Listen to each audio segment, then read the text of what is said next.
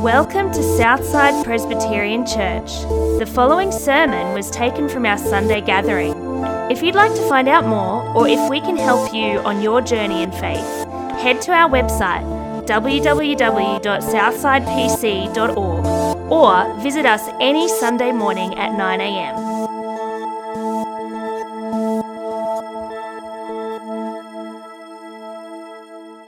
We're going to have our Bible reading now, and we're going to be catching up with what did happen on that day and some of those last moments as Jesus hung on the cross and how he interacted with other people. Felicity's going to come up and help us out with the Bible reading. And yeah, so if you've got your Bible there, please open to Luke. How you going, Felicity? You okay with this? Do you want to tell us where it's from? Luke chapter 23 verses 32 to 43. 2 other men, both criminals, were also led out with him to be executed. When they came to the place called the Skull, they crucified him there along with the criminals, one on his right, the other on his left. Jesus said, "Father, forgive them, for they do not know what they are doing." And they divided up his clothes by casting lots. The people stood watching, and the rulers even sneered at him. They said, "He saved others, let him save himself if he is God's Messiah, the chosen one."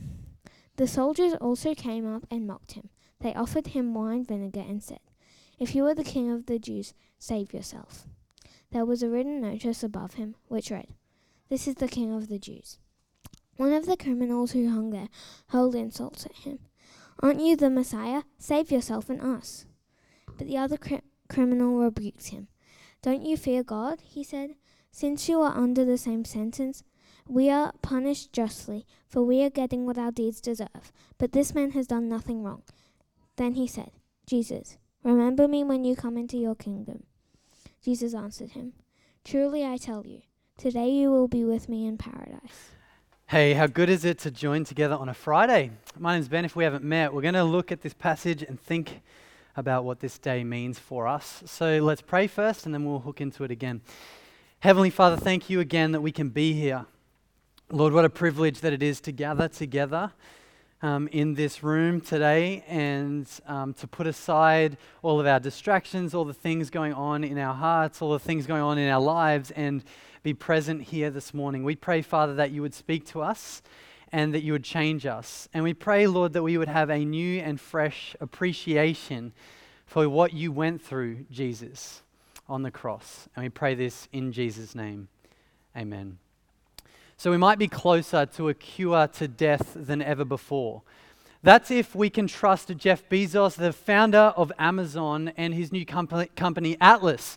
If you missed the news, it was in January this year, an article came out saying that he is researching the cure to death. What he's doing is he's getting together all the doctors and scientists that he can hire, the leading doctors and scientists, we're told, to finally cure death. What they're going to do is reprogram living cells so that our cells no longer die. Now, he's putting $3 billion towards this company. That is a lot of money. So much so that you could argue that this is our best chance to finally cure death over the last little while. Right? This is our best chance of actually overcoming what we know is the great enemy. So we'll obviously keep you posted on that and keep you up to date with how they're going to that. Now, I don't know if they're going to do this. Good luck to them, I suppose. I am a little bit skeptical that we will be able to cure death in this way. We, of course, me being a part of it, I'm a little bit skeptical that they're going to be able to do this. Right? Because this is not the first time this has happened in history. In fact, I remember when I was a kid hearing about people would freeze themselves and put money towards hopefully one day research, finally figuring out how they could be unfrozen and live. People have tried for a long time to cure death. Now we'll see whether it happens or not, but this is what they're doing. Now, it makes sense that they're doing this. Doesn't it make sense that rich people are trying to find out how to cure death? Because everyone knows that death is the great enemy. The great enemy that stops everything in life. And most of us know that death is something that you want to avoid at all costs. Right? We as a society, we don't like looking at death or thinking about death or seeing death. We try and avoid death at all costs. Which does make it a little bit weird that we gather together today. every year on Good Friday to think about death. That's a little bit strange. It's a little bit strange that we celebrate death and remember death, and not just any death, but the death of Jesus, the one who healed the sick and brought sight to the blind and even raised dead people back to life. We're celebrating that he died. And so today what we want to do is just think about that for a moment. Why are we gathering to celebrate death? Why are we meeting together this morning to celebrate death, to remember death, and more than that, to remember in a world where we avoid death at all costs, that Jesus didn't avoid death, that he died? Why are we doing this? Well, what we're going to do is we're going to see this as we open up this passage in Luke, the passage that was read out before, and we're going to go to these final moments of Jesus' life. We're in Luke chapter 23. If you have your Bibles there, or it will be on the screen as well. And the first thing Luke wants us to see as we go through this is how Jesus died. So we pick it up in verse 32 of chapter 23, where Luke writes this: 2 other men, both criminals, were also led out with him to be executed. When they came to the place called the Skull, they crucified him there along with the criminals, one on his right and the other on his left. Jesus said, "Father, forgive them, for they do not know what they are doing." And they divided up his clothes by casting lots. So why are we celebrating death? Why are we remembering death? Well, here Luke begins by showing us how Jesus died. That's what we're seeing here. Now, you can't help, I think, but enjoy that as Jesus was dying, his very heart was to forgive people. Right? It's so beautiful to see that he's hanging on this cross, still saying, "Father, forgive them." But the point of this moment here is to really go deep into how Jesus died. You get the language there, don't you, of Luke? He's saying he was executed by crucifixion at the place of the skull. Now, I know we all have some idea of what a crucifixion is. We all know that crosses are around, but it is worth spending a moment on this, thinking about this, particularly how ancient Rome went about this. You see, in the ancient world, the Roman rule had become experts in killing people on a cross. They had perfected the art of crucifixion. And the two things they wanted to do was to make it as painful as possible and as shameful as possible. You see, crucifixions were basically torturing someone to death. That's what it was. It was torturing someone until they gave up on life. They would crucify them, put the nails in their nerves. They would hang them on a cross after their bodies were beaten and bloodied and bruised, and their bone muscles, their back muscles were coming off of the bone. They'd hang them on a splintery cross. Every breath was difficult. Their bodies would cramp as they hang on the cross, and they couldn't do anything about the cramp. It was the most painful experience you could ever imagine. In fact, there was a research done in 1986 by an American medical journal that did extensive research into the physical toll of a death on a cross, and basically their conclusion was, in all senses, in terms of the physical pain on the cross, it was the most excruciating experience. The Romans would torture you until you gave up. And it wasn't just the torture of the cross, it was also the shame of the cross. We already read that there with Jesus. They cast lots for his clothes. He's basically hanging on the cross, either actually naked or basically naked, and everyone is watching. He's hung up high outside the city gate so that people notice him. This is what happens with the cross. They would shame them. People are watching. People are shaming him for what is happening. The Romans wanted to give you the most painful experience and the most shameful experience. Now, they did this to send a message. The ancient Romans would send a message by their crucifixion. So this is why the crucifixions happened outside of the city gates, so that when you would walk into the city gates, you would see people dying on a cross or dead on a cross, and why they were dead on a cross. You'd see what the crime they did, and that would serve as a warning for you. This is what the Romans did. This is what crucifixions were all about. Now, this morning, it's worth us spending some time thinking about this. You know, because we all know that crucifixions are on a cross. We all know that Jesus died on a cross, right? This is what Good Friday is all about. You know, Ross even mentioned later we're going to have hot cross buns. Crosses are everywhere in our society.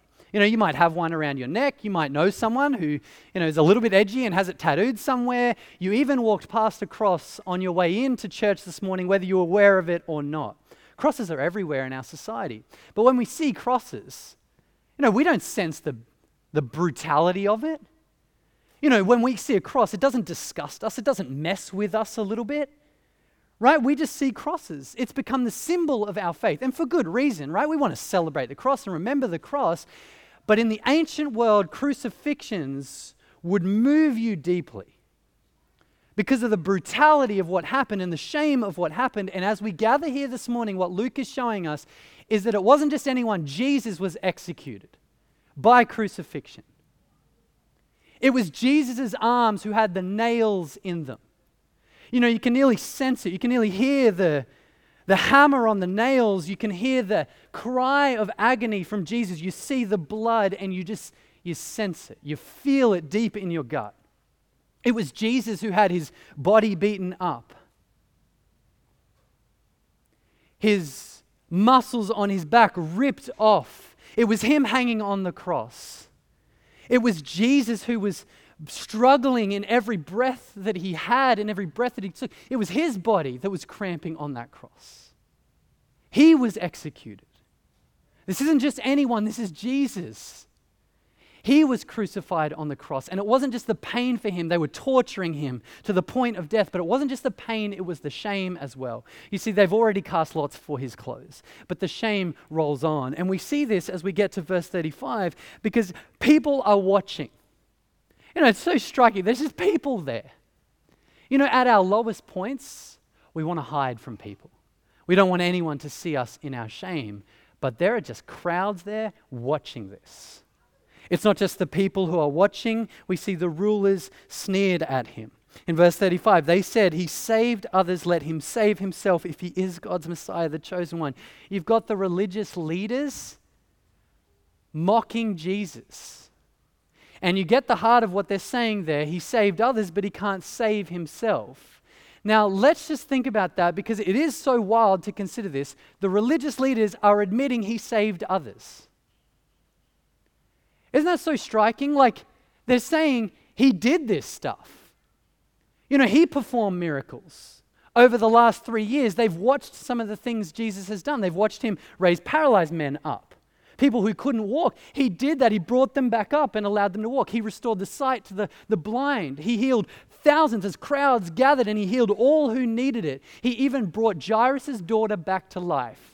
The religious leaders saw this happen, and they're admitting it. The enemies of Jesus are admitting it. He saved others. But you see, seeing Jesus' power and trusting Jesus are two different things, because this hasn't resulted in their surrender to Jesus. They're mocking him. He saved others, but he couldn't save himself. It's not just the religious leaders, though, it's the Roman guard as well.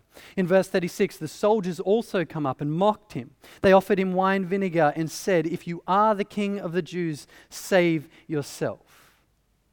It's not just the Jewish leaders, it's not just the people watching, it's now the Romans, the guard there, they're getting in on it as well. If you are the king of the Jews, save yourself. Then you see the title is above it in verse 38. The title above Jesus says, this is the king of the Jews. And then when you didn't think it could get any worse, one of the criminals gets in on it as well and says, aren't you the Messiah? Save yourself and us. This moment for Jesus is not just the most painful thing that you could possibly imagine. It's not just torture to the point of death. This is shame. This is deeply getting at his self-worth and his identity, and everyone's in on it. The crowds are just watching this. The religious leaders who should know better are saying he saved others, he can't save himself. The Roman guard are in on it. Even the criminal who's also being killed is getting in on it as well. Luke wants us to see this morning, experience this morning, feel it in our gut. What Jesus was going through was pain and shame.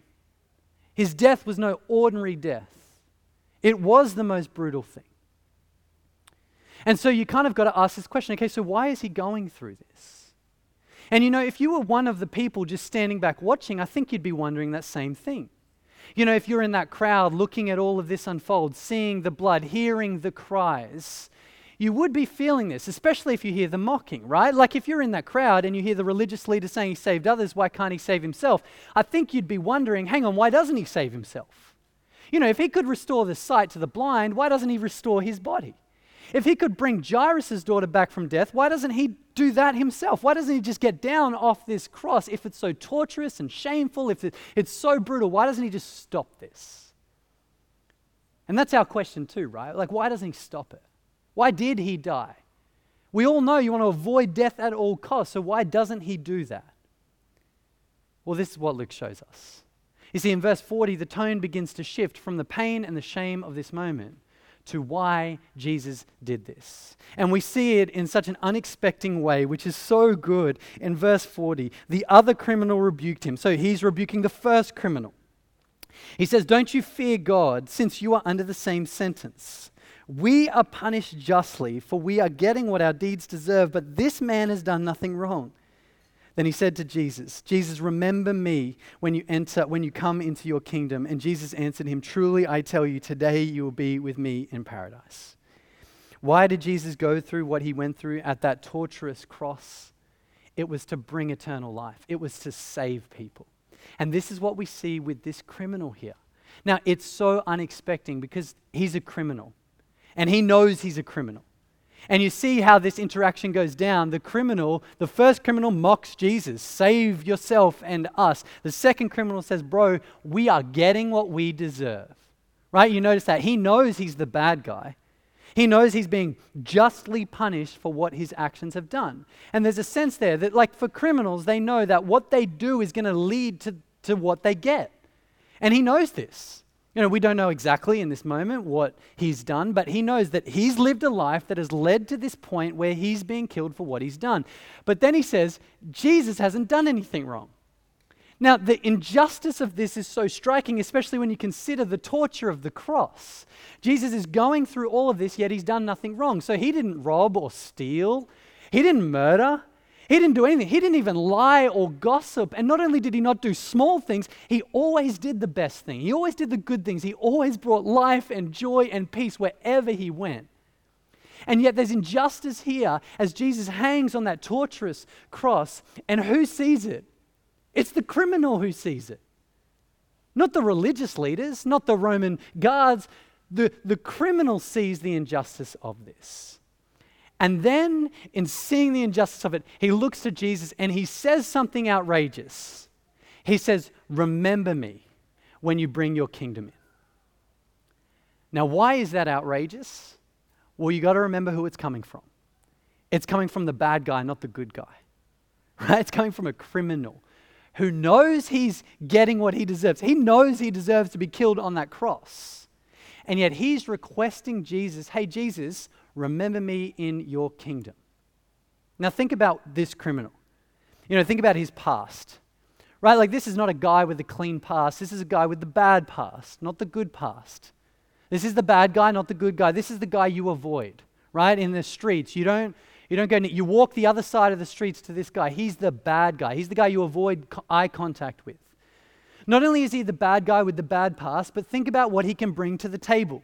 Think about, his knowledge. He's not one of the religious leaders that's studied at Bible college and, wrestled with God's word. He hasn't been spending the last 3 years at Jesus' feet. He's been spending the last 3 years being a criminal. He doesn't know that much. Not only does he not know that much, but think about what he can do for Jesus from this moment. He's hanging on the cross. He can't say, in 3 years' time, I'm going to, give my life to Jesus and start, then I'm going to take Jesus seriously.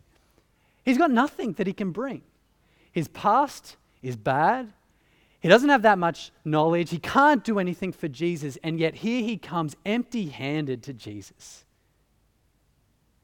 And he says, "Remember me." Now, what's Jesus going to do about that? How's he going to react in this moment? Because I think if it's any of us, we're saying, "All right, mate, you've had your time. You're a criminal, right? I'm not going to remember you." But what's Jesus respond with? He says, "Today you will be with me in paradise." Jesus is saying to the bad guy, you can be saved. Now, how does this work? How can Jesus possibly say that the bad guy with the bad past and the limited knowledge who can't do anything for Jesus, how can this guy get eternal life? How can a guy with nothing in his hands get eternal life and be saved in heaven? The guy who's had the bad life, how does he get to be saved? Well, the same way anyone gets to be saved. You see, it's not actually about what we can bring to the table. It's not about our past. It's not about our knowledge. It's not about what we can do for Jesus. The only people who ever experience eternal life are the people who come to Jesus empty-handed. And where we come to Jesus like the thief at the cross and we hold our hands out and plead for the mercy of Jesus. The way the criminal was saved was the same way anyone is saved. It's empty-handed by Jesus alone. And here is at the heart of why Jesus did what he did. This is why he didn't avoid death. Because at the cross, this is the moment where he was taking the place for people. He was, the innocent one was becoming guilty so that guilty ones could be declared innocent. Jesus was taking the punishment for people, and it wasn't just physical, and it wasn't just the shame of this moment. There was an eternal thing going on, a spiritual thing going on here as well. He was cut off from God so that those who deserve to be cut off from God can be brought in. This is why Jesus is going through what he's going through. You see, it's not he could save others, but he couldn't save himself. It's not that. It's that he didn't save himself so that he could save others. This is at the heart of what's going on at the cross. Jesus could have brought himself down at any point there, but he didn't, so that guilty ones could be declared right before the living God. And it's here that we see the very heart of the cross and why we celebrate Good Friday. It's because this is the moment in history where we remember that our God did something about the barrier between us and God. He took our place so we can have an eternity with him, a relationship with him. This is why we celebrate Good Friday. This is why he didn't avoid death. And this is why we gather week in, week out to remember the death of Jesus. Now, this morning, as we think about this, we do just want to wrap up and think about what this means for us, okay? That's where we're going from here. We're going to think about what this means for us. And so often in the book of Luke, Luke gives us characters that we can relate to. And so as we think about what this means for us today, we're going to see whether we can relate to the three characters in this story, because there's three different groups of people in this story that you might find yourself relating to. So the first group of people are those who reject Jesus. These were the religious leaders, these were the guards, and these were the first criminals in that group. They looked at who Jesus was, they looked at what he did, and they rejected him. They killed him. This morning, this might be you. As you look to what Jesus has done, at who he is and what he's done in his life and at the cross, maybe you too reject Jesus. Now, if this is you here this morning, firstly, we just want to say thanks for coming to church this morning. But more than that, we'd love you to reconsider that. We'd love you to come back on Sunday and see what happens at the end of the cross. Spoiler, Jesus rises from the dead. But we'd love you to come back and explore this. We'd love you to join us at Alpha as we explore this. But we do just want to say you can be in this group of people where you look at Jesus and you reject him. The second group of people, though, in this story are the people. Verse 35, the people were watching. These are the people who, you think about it, they sort of stood at a distance. When they looked at Jesus, they didn't really reject Jesus, but they also didn't align with Jesus. They just stood at a distance watching. Now, I think maybe some of us here this morning are like the people in this story. And for us in our lives, Jesus is at a distance. Maybe we wouldn't say that we reject Jesus, but maybe we also wouldn't live our lives that align with Jesus. And so Jesus is just at a distance. Now, the problem with leaving Jesus at a distance is basically what we're saying is who he is and what he did doesn't really matter. That's essentially what we're saying. We're saying the cross doesn't matter. The torture, the pain, the shame doesn't matter. What Jesus did doesn't matter, and his kingdom doesn't matter. And if we keep Jesus at a distance, ultimately one day we're going to die and face him, but we're still going to be at a distance. And we're going to have to take the punishment that we deserve. And we will, like the thief, say, we are getting what our deeds deserve. Now this morning, if this is you, if you're keeping Jesus at a distance, we'd love you to invite to bring Jesus in. We'd love you to invite to take that step, to bring Jesus closer into your life. Jesus implied in his life that he's got to be Lord of all or nothing at all. It's almost like a marriage, saying you want a marriage but you don't want to live with your spouse. That's like saying that you want to keep Jesus at a distance. You want eternal life, but you don't want him to rule you. This morning, I want you to see that Jesus doesn't invite us to that. We can't take that step. But if that is you this morning, thanks for being here, because this is a step closer to Jesus. And again, we'd love you to come back on Sunday and see what happens. And we'd love you to keep taking that step to make Jesus closer in your life and the King of your life. First group, you can reject Jesus. Second, you can watch Jesus. But the final group is what the criminal does. He trusts Jesus. He aligns with Jesus. Now, it's tempting to think that what the criminal did in that moment was easy. He's at the end of his life. He's on the doorstep of eternity. It's easy to just go, well, yeah, I'm going to take eternal life. But when you look at the story, there's a lot of people that don't accept Jesus or align with Jesus. There was another criminal who didn't. There are crowds who didn't. There's only one person who did. His decision in this moment, he doesn't know if aligning with Jesus is going to result in more torture or more pain or more shame. He doesn't know whether that's going to happen. And yet he puts it all on Jesus. He throws his trust on Jesus. Now this morning, maybe this is you. Maybe you're in the group that wants to trust in Jesus and hold on to Jesus. If that's you here today, though, what we can learn from the criminal is that the only way we get to enjoy eternal life is when we come to Jesus with nothing in our hands. It's not about our past. It's not about what we know. It's not even about what we can do. The only way that we can be accepted by Jesus and know that we've got eternal life is where we come with nothing. And we fall at the foot of the cross and we hold on to the mercy of Jesus. This is what trusting in Jesus looks like. And when we do this, when we trust in Jesus, there is a reality it's going to transform and change our lives. But it begins by letting go of everything we thought was good and empty-handed coming to the cross and clinging to Jesus. So this morning, this is why we celebrate Good Friday, because of what Jesus did. And this is what it means. It means for us that someone took our place so that we can have an eternal reality with Jesus and a hope of eternal life. But what you now do with that is up to you. You can reject Jesus, you can keep him at a distance, or you can trust in Jesus. But only one of those options lead to life.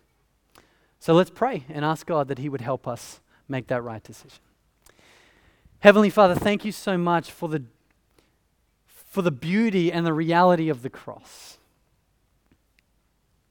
Jesus, it was no small thing that you died for us. God, the cross is not just the symbol of our faith or an accessory that we wear.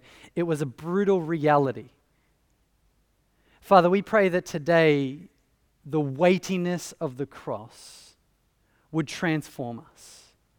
We pray that we wouldn't reject this truth. We wouldn't keep you at a distance, but that we would see the lengths that you went to bring us in. And that this would transform and change our lives. We pray this in Jesus' name. Amen.